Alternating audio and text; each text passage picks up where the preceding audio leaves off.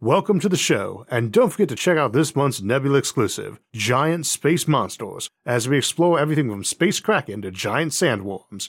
To get access and help support the show while hearing every episode early and ad-free, plus hours of bonus content, check out go.nebula.tv/IsaacArthur and use my code IsaacArthur. Many folks wonder if our civilization will ever reach utopia and satisfy all our wants and needs. But just as many people wonder if trying to do so might itself bring about the fall of our civilization.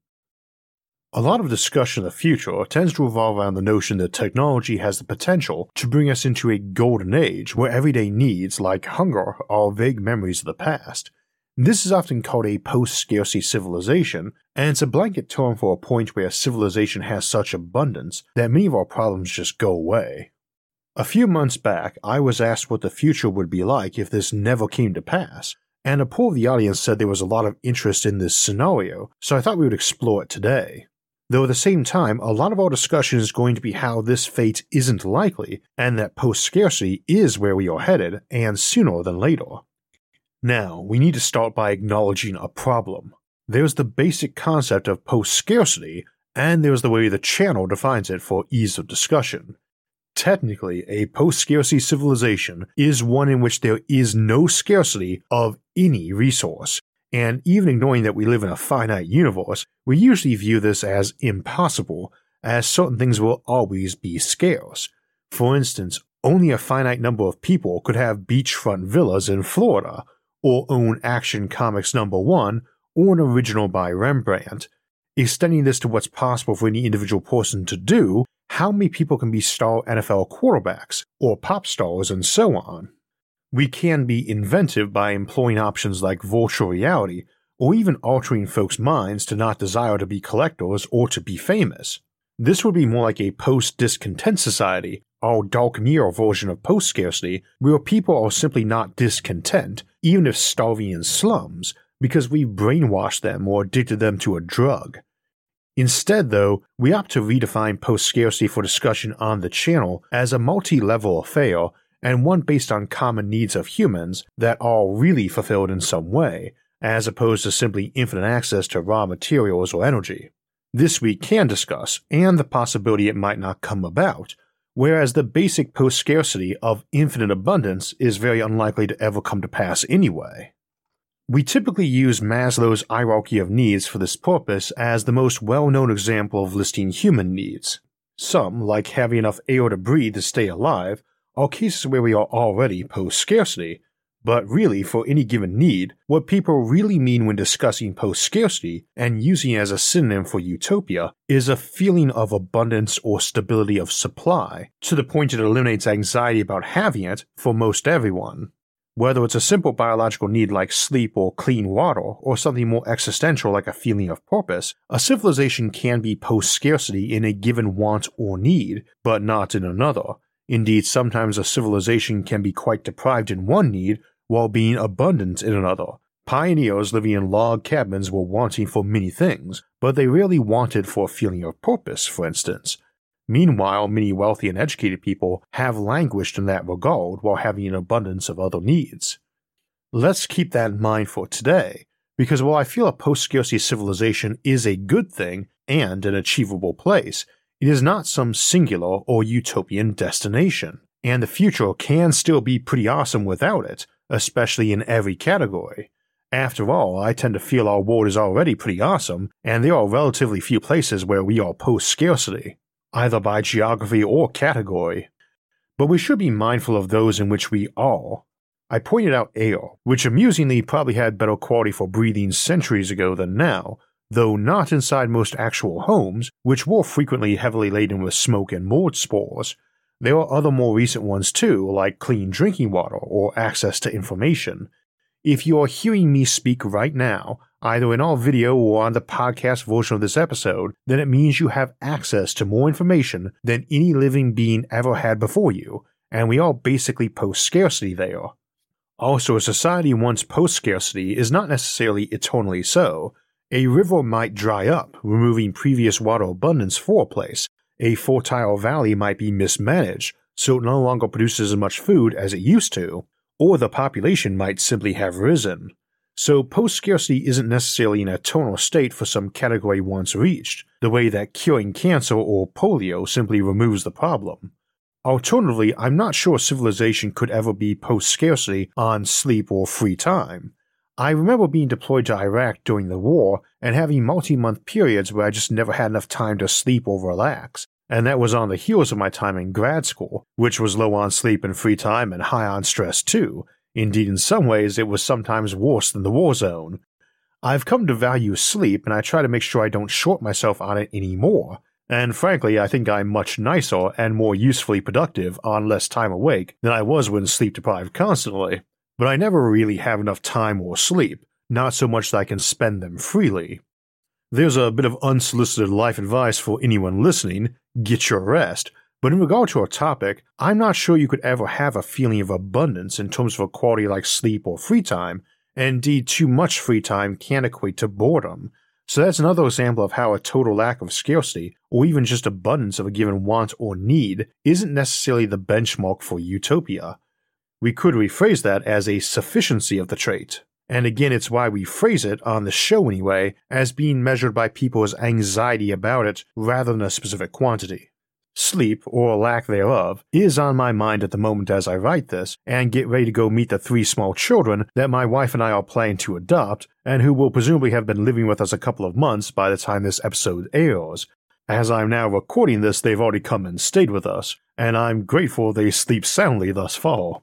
And it also raised the notion of how desirable a post-scarcity life is, because we often recognize hardship and challenge as being character building, and that is one example of how a civilization might be capable of being post-scarcity on virtually all fronts, but intentionally avoid or be intentionally dissuaded from doing so in many cases, for fear of creating a spoiled and perpetually dissatisfied society. I think there's some validity to that, but also that's a bit jingoistic. I don't think that having access to an abundant supply of warm running water, fit not just for drinking but long showers and baths, is going to wreck society, and the occasional camping trip or survival course can probably teach an appreciation for these things, which is good because your ability to be grateful for something is enhanced by going without it occasionally, and I think life in general is a bit nicer with such appreciation in mind, rather than always taking everything for granted. So there was our quick review of what post-scarcity is and some of its more obvious limitations and weaknesses, and reminders why it's also quite nice. Now let's proceed to discuss how we get there and how that plan might fail.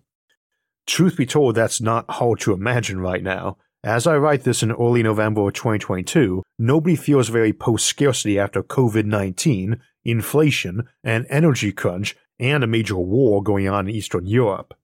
For the duration that I have been alive, the lifespan of the average human has been rising by about 1 year for every 6 that passed, but that has changed in the last few years, where it has stopped or maybe dropped a bit. I am pretty sure that hits all 4 horsemen of the apocalypse: famine, plague, war, and death. And while I'm noted for my optimism about the future, I'm guessing the state of affairs won't have changed before this airs in mid-January, except maybe to have gotten a bit worse. It is hard times, and yet I do remain optimistic about the future in the long term and even the mid-term. Nonetheless, we have some real challenges, and the biggest, especially in achieving abundance, is probably energy. I said when COVID hit that there was a good chance it would be the last true big pandemic humanity ever faced, and I think that's likely true, and I am hoping the energy crunch of this period will be remembered mostly as a final hurdle that forced us to buckle down and achieve long-term energy abundance. Which highlights again that hardship can sometimes bring benefits, but against that we have to remember that the line between hardship, challenge, and brutal trauma can be rather blurry from a distance. So too, I think it's fairly straightforward to show that being post-scarcity does not mean an end to challenges. That seems especially true in the context of that being less a singular state than a bunch of wants and needs that a civilization might satisfy on a scale of 1 through 10, where 10 is maybe an idealized perfect state, and post-scarcity is more like a 9, and something we already experience for information access, drinkable water, air to breathe, and a few others who are 9s or maybe 7s or 8s, and not all are simply material or physical needs. Things can also become post-scarcity and then unbecome them too, or be strictly local. For instance, a much more advanced civilization with a colony on the moon or Mars might still have a lot of anxiety about air to breathe, simply from that proximity to vacuum, even if it was perfectly sufficient for daily use, with lots of redundancies, and even if they were topping out several other post-scarcity categories. And at the same time, doing well in some areas might make it easier to do well in others. An abundance of energy and education, for instance, is going to leave you pretty well positioned to work on other problems. Once more, we're justifying this definition of post-scarcity partially off the way it tends to be used to mean utopia anyway, so how abundantly and securely people's wants and needs are met seems a fairly legitimate standard. You probably would be able to move the needle up in a category without risking much to others while doing so. So it seems pretty hard to imagine not doing so, politically as a leader, or just at home in a family context as a parent, even if on one side you have folks worried about spoiling people versus others arguing that any improvement that can be made should be made, whether it spoils people or not. But what really makes us post-scarcity? Well, I've said on previous occasions that tipping points for our civilization would be more abundant and long-lasting energy supplies combined with superior automation and organization. I separate those last two because while computers are great for both, the ability to have a robotic factory supervised by a couple people that cranks out widgets at a rate that used to take a couple thousand people is different from one that's just very good at making sure we're not wasteful or inefficient in a bunch of tiny ways. Brute strength solutions to problems versus smart and targeted ones, only you can potentially have both. A civilization like ours could probably be post-scarcity in a general basic sense simply by cutting down on a lot of our waste and mismanagement. You could imagine preventing scenarios like placing a student in the wrong classroom for them when better observation and data would have put them in a classroom that they'd excel in. It's the difference between raw abundance or brute force and smart application of force. Our real goal is to have both, and that's where artificial intelligence really has the potential to help us out. To be clear, this is not the classic image of humanoid robots with human-like intelligence waiting on us hand and foot. Rather, it's the notion that large amounts of relatively simple and diverse narrow AI can be a massive augmentation and force multiplier to a person and to the workforce and civilization in general. Critical to this notion is that we're not even discussing human-level AGI, let alone superhuman, just things that might fall into the realm of somewhere between beasts of burden and power tools. Now, it is entirely possible that in the next couple of decades we will be able to make human or even superhuman AI, but it is a mistake to assume a very subhuman AI is going to rapidly mutate into something like Skynet or a digital godling. That is on the table, too, for us to intentionally make, but I have problems seeing even its benevolent use being desirable.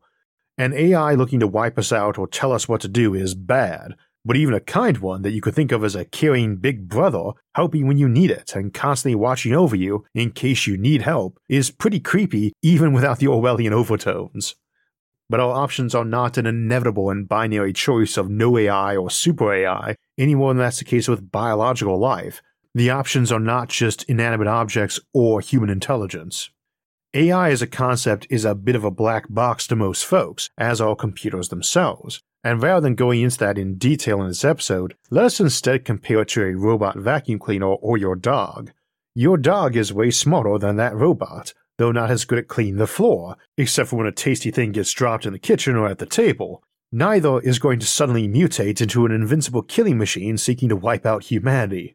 Indeed, given that your dog is directly descended from grey wolves, which probably used to occasionally attack and eat humans, and are still used in a guard capacity, you've got more to fear from dogs than dumb robots.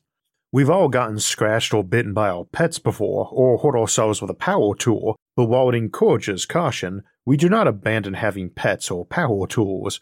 Indeed, to stretch the analogy a bit further to contemplate human intelligent AI, we've all had to deal with toddlers or young kids before too, and the damage they did to us, themselves, someone else, or property.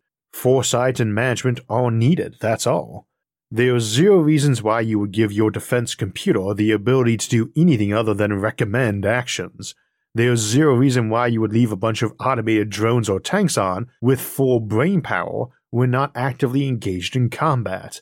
There's zero reason why they need any capacity for philosophy or resentment, and no reason why they should magically acquire these, any more than a worker bee in a hive. I emphasize that because I said a moment ago that even a modest mix of better and renewable energy combined with better production automation and better smart logistics is the most obvious path to post-scarcity for us in the near future. If we decide we're ultra terrified of robots and simple AI, that might be a harder path to reach. Tomorrow someone could pull off a production chain for solar panels, from resource extraction to installation and connection to a home, that managed to make those just 50% cheaper per kilowatt hour produced than today. That really isn't much of a leap, at least in comparison to the progress already made. At that point, you don't necessarily even need electric cars, because we can make hydrocarbons, like the kind your car burns and which makes CO2 and water vapor in the process, by just reversing that by the Sabatier process, and this is carbon-neutral gasoline at that point. All factors included, it takes about 4 times as much juice to make a gallon of gasoline as you get when burning it, but that only matters when there's a direct connection to cost. If you got a 1000-watt solar panel that generally produces about 5 kilowatt hours a day, then at a 4-to-1 conversion ratio, it can produce a little over a gallon of gasoline a month, or 340 gallons over 25 years of operation. If that costs you $1,000 to install and maintain over that period, well, you're paying $3 a gallon for carbon-neutral gasoline, and it's at your home. Go a bit lower, $100 for a panel, and now you're filling your car's tank for a few bucks instead. Though in all probability, if that were a home affair, you'd be using the excess energy from running your home power grid during peak hours to charge batteries for the evening and to make fuel, probably for a hybrid car running on batteries and hydrocarbons. Sounds great, and it could be. Production of methane or gasoline or even diesel made cheap, carbon neutral, and renewable for the next 4 billion years. Practically speaking though, pumping existing oil out of the ground is cheaper than maintaining a bunch of solar panels and associated machines to produce fuel. I cannot imagine how that could actually change either. Last I heard it generally costs $10 or $12 a barrel to produce oil in the Middle East, depending on the country and other details, or about a quarter for a gallon of raw crude oil. It's more than double that in the US with the difference in labor costs and such, but automation that improves solar power production probably improves oil pumping too. However, what it costs to pump the stuff is not what it costs to buy the stuff at the gas station, obviously, when the cost is scaling up 1,000% to 3,000% on its way from the oil barrel through refineries and shipping and taxing to your car.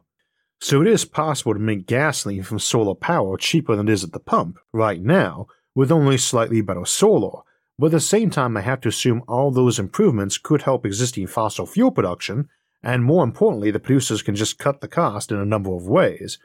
It is entirely possible that automation might make it only cost $5 a barrel to pump, and at that point it's still worth doing if you can only sell it for $6. Indeed, that's a nice 20% profit margin there. Why that's relevant is that I could easily imagine prices seesawing around, and also that I do expect us to inevitably pump every last drop of readily available hydrocarbons, so sequestering technology is still a plus. Without jumping into geopolitics, I can think of some obvious motivations and strategies for screwing with the costs to make the development of that much slower and bumpier. So we might see a cool new widget come out that lets you make a few gallons of gas a week at your home in your own personal tank for around what gas costs now, then see the price drop on it below that. Things like that could apply to a lot of other techs and wants and needs humanity has, and, in that way, interfering with how these methods or technologies develop could be seen as preventing or delaying post-scarcity on it. A rebuttal would probably be that in the end, a price war on ever-cheaper energy is merely delaying that, not preventing it, and furthermore one could argue it gives those places that are supplying the fuel all the resources, motivation, and time they could reasonably need to develop into other economic sectors. This episode isn't about why solar is cool. We've pitched the same line of reasoning about nuclear fission and fusion before too, same with batteries or molten salts over artificially synthesized chemical fuels. It's the notion that an existing supplier of a want or need isn't really motivated to assist in their own replacement, and that it honestly isn't that hard to push back at a new technology to make folks nervous about it, nuclear being one example, and automation and artificial intelligence being two others. Such being the case, I could see post-scarcity languishing out of reach. Once more, we must remember this isn't just a single category, and we specifically say energy abundance and better automation make us post-scarcity because it lets us manage so many of those basic needs. Maslow's hierarchy, which has its pros and cons as a model, but again works for today's discussion, has a pyramid of needs going up from physiological ones like air, food, sleep, and water, through to safety needs above physiological, then love and belonging needs like friendship, then esteem, then self-actualization. Nobody really debates that basic structure of needs, but some models have more levels and move certain things around, like reproduction is down in physiological needs, while intimacy is up in love and belonging. But unlike air and water and food, you can go indefinitely without personally reproducing, whereas lack of intimacy or friendship can be way worse on the individual and pretty bad even in the relatively short term. We are obviously using the framework of the hierarchy in our discussion of post-scarcity, those basic lower-level needs still needing to be met, but what goes where and gets labeled which doesn't matter to us, rather it's a checklist, some which are more basic and higher priority. That means a post-scarcity civilization would need to provide for those higher-level needs like respect and status and love in order for it to truly be post-scarcity. And this is a good place to emphasize that such a civilization does not have to have all needs being something state-provided. People who might pay a lot of money voluntarily to use a dating service whose AI is amazingly good at matching you to your soulmate might be horrified at the government having a dating service even if it was entirely voluntary. As usual on the show, for neutrality's sake, we don't really care where the food on people's table came from, nor how they got the friends and family sharing it with them, capitalist, socialist, communist, anarchist, free citizens or super tyrant, etc., just that we would like that abundance and the technology that provides the option, or sometimes a facsimile of the option. Generally speaking, if you've got an abundance of fuel for the system, be that energy or food or robots or all of the above, you're very well positioned to address many of the others. So let's close by discussing a number of non-obvious wants and needs, and some technological options for satisfying them, as well as some potential implications or complications. For instance, this show is family-friendly, so we don't dwell on the uses of virtual reality or human-passable androids for satisfying human intimacy needs, even for those whose appearance or personality makes that challenging for them. I'm sure everyone can fill in the blanks on that, and your mileage may vary from revulsion to humor and many points in between. Leaving that specific bit aside, virtual reality does give us the option to run our own kingdom or be the boss. And if it were well simulated, it might actually produce good leaders and team players rather than a billion petty tyrants or adolescent fantasies. I also expect most folks would find real power or leadership terribly disappointing, at least if it was realistic.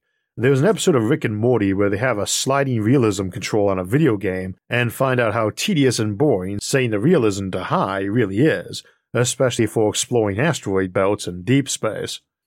Virtual reality itself was a technology that never lived up to the hype it got in the 1990s, though it has finally seen some real advancement more than a generation later, but in between we've got the internet and smartphone apps and social media. Most of us have seen a few jumped levels of technology in our lifetimes that have been met with fears of abuse or addiction, particularly with video games, the internet, and social media, and for my own part I think those fears were not baseless, but also often overhyped, and for some more than others. The simple answer then is, we do not know yet how VR or some other awesome new technology that might help with more social needs might affect society in a practical sense, or how it might be perceived, which matters just as much. Folks might decide that as awesome as online simulated worlds are for letting folks experiencing being a comic book hero or world leader or rock star, the perceived cost is too high, and they bust the devices up or even prevent their deployment beyond a certain point. And if half your population lives all day in VR, and the other half doesn't or mostly doesn't, the latter is in a better position to dictate what's going on in the real world since it's where they're spending their time. VR and simulation is usually the big one for satisfying higher needs, and my guess is that we will achieve a happy medium that permits utilizing these in a mostly helpful way, but it's also not the only option, and I do like options.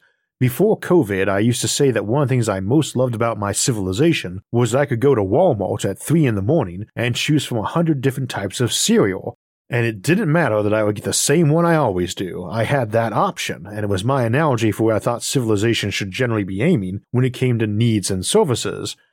I find it darkly amusing that among all the rough patches we've all endured in the last few years, the end of an abundance of all-night big box stores and returning to having operating hours more like they were when I was a kid is what offends and bugs me the most.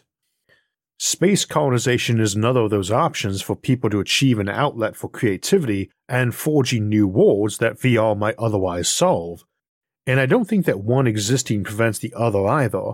Similarly, simply being baseline post-scarcity with an abundance of food and air and water and shelter mostly solves the entire second-tier need of safety and security of your body, employment, resources, family, and property. You're just not really needing to worry that you or your family might starve to death next year or live in a hovel, but abundance doesn't remove fears of the body declining or growing ill. Having $1 billion won't save you from cancer, as Steve Jobs or Paul Allen or a host of others demonstrate, but it does let you fund a lot of R&D for treatment and offer a lot of better palliative care than most humans historically got. Nonetheless, there is no guarantee we will get real fixes for some categories of potential post-scarcity. That's not simply disease either, which science is likely to cure the majority of, if not all, given time, but that desire for friendship or talent may never be truly realized for all. Here too we might have artificial intelligence on social media to help guide us to those most likely to share our interests and have complementary personalities to befriend.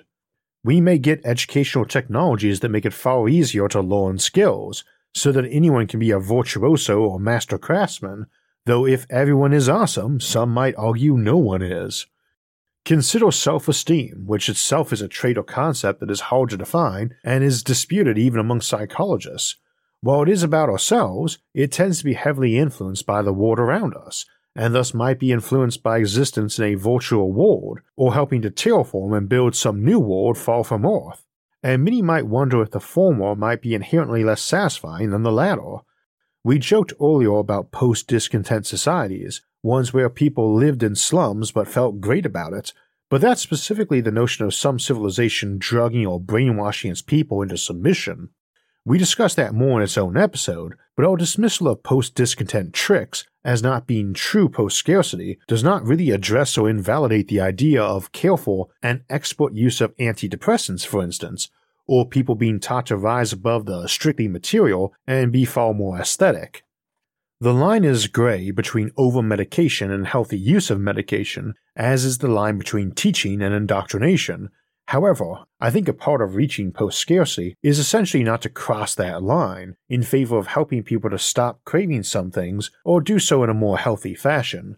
Which is better, for someone who grew up afraid of where the next meals will come from to have a basement full of canned goods and packed freezers, or, as a result of a sturdy supply chain, for them to have confidence that a much smaller personal supply was sufficient, and for that to be a justified confidence rather than a false one? This is more of the notion expressed in the Roddenberry ideal on display in Star Trek, where they also had replicators to make any basic need and fusion reactors to power them. Post-scarcity in Trek was often poorly written or expressed, but at least as a basic concept, it held that mankind would rise above the selfish and materialistic to focus on higher ideals and cooperation, and that material abundance would aid this in many ways, often by simply preventing children having those deprivations or anxieties during their formative phases that can develop into excesses. And that's not just the notion of acquiring things for things' sake, but also maturing to not need lots of praise from others, or to be the nicest dressed or best looking or smartest person in the room, and so on. And obviously that is one of those hard to express and debatable things, since most of us approve of healthy ambition and drive, and which particular expressions and outlets for that we think are okay or even admirable versus those we detest is often pretty subjective. For instance, I am obviously very driven, and if you home in on what my own biggest ambition is, it is to build worlds, but fundamentally merely those as the great stages on which civilizations may arise and fulfilling and long lives be held. I'd imagine many folks, especially my own audience, would nod their head approvingly at that goal. But it also isn't exactly humble, and certainly demands way more resources than someone whose ambition is to live in a house made out of gold or have the most attractive body, both of which we might roll our eyes at. Generally, the notion of abundance from post-scarcity is that such ambitions are still okay. Go have your solid gold house, But there's obviously lines that can't be crossed, and trying to figure out what those will be and who gets to determine that is going to be nearly as big a challenge as getting to the abundant state of post-scarcity. And the closing thought is that it will also be a challenge to maintain post-scarcity, not just to get it. As we live in a finite universe in space and time and resources, we may well find that we reach basic post-scarcity in a few more decades, and golden age things for several centuries as our automation allows rapid rise in culture status while our population growth trails way behind. So too, as many of these states of post-scarcity can be contested, both in how it is acceptable or genuine to satisfy them, or in negative side effects on civilization of doing so, there might be a lot of efforts to knock a given bit of post-scarcity down. Indeed, I'd imagine one of the most common preoccupations in a modestly post-scarcity civilization would be talking or arguing over how to improve our score in some category, or why we need to change how we do it or stop doing it, or how to ensure we maintain the state longer or more stably. One thing we don't lack at this time is plenty of folks debating ways to improve society or wreck it, and as we've seen today, we're not likely to ever run short on our supply of that, whether we're post-scarcity or not. The future will not lack challenges or be boring, that I'm pretty confident about. Still, I'd much rather we tackle those with plenty of resources on hand and be able to enjoy ourselves while we're at it. And I think that's the future we are likely to see, and its basic beginnings might not be too far away, maybe even already here in many ways. Things may be hard now, but they were far harder in the not-so-distant past. And my forecast is that gray skies are going to clear up, and even better days are ahead. So as we saw today, most of the paths to a brighter post-scarcity future do rely on us becoming ever better with our math, science, and computer science. And it is already very important to have those skills, and will only grow more so as time goes on. To navigate the modern world and not fall behind, you need STEM skills, and our friends over at Brilliant can help you get better at everything from personal finance to career goals to understanding world-changing tech like AI and neural networks. Brilliant's visual, interactive approach is engaging and makes STEM concepts actually stick, with helpful explanations along the way that never leave you guessing. Brilliant focuses on interactive and hands-on learning and breaking big important concepts down to understandable and interactive pieces like they do in their Intro to Algebra lessons or Intro to Probability. The best way to learn math, science, and computer science is by interactive problem solving. With thousands of lessons and more being added each month, Brilliant can help you reach your goals. In just 15 minutes a day with bite-sized lessons, you can master topics that you once thought impossible, be it the basics like fractions or advanced topics like calculus. Learn the core concepts so you can help pioneer new innovations. With Brilliant, you can learn at your own pace, learn on the go, and learn a little something new every day. To get started for free, visit brilliant.org/IsaacArthur or click on the link in the description, and the first 200 people will get 20% off Brilliant's annual premium subscription. So that's it for today, but this weekend we'll have our mid-month Sci-Fi Sunday episode examining the possibility we live in a hostile galaxy and some of the Fermi Paradox solutions discussing that, like dark force theory and berserker probes. Then next week we'll explore both the Big Crunch cosmological model and the Omega Point, along with options for eternal intelligence. Then in 2 weeks we'll be looking at the possibility of using asteroids as spaceships, both interplanetary and interstellar. If you'd like to get alerts when those and other episodes come out, make sure to hit the like, subscribe, and notification buttons. You can also help support the show on Patreon, and if you want to donate and help in other ways, you can see those options by visiting our website, isaacarthur.net. You can also catch all of SFIA's episodes early and ad-free on our streaming service Nebula at nebula.tv/IsaacArthur. As always, thanks for watching and have a great week.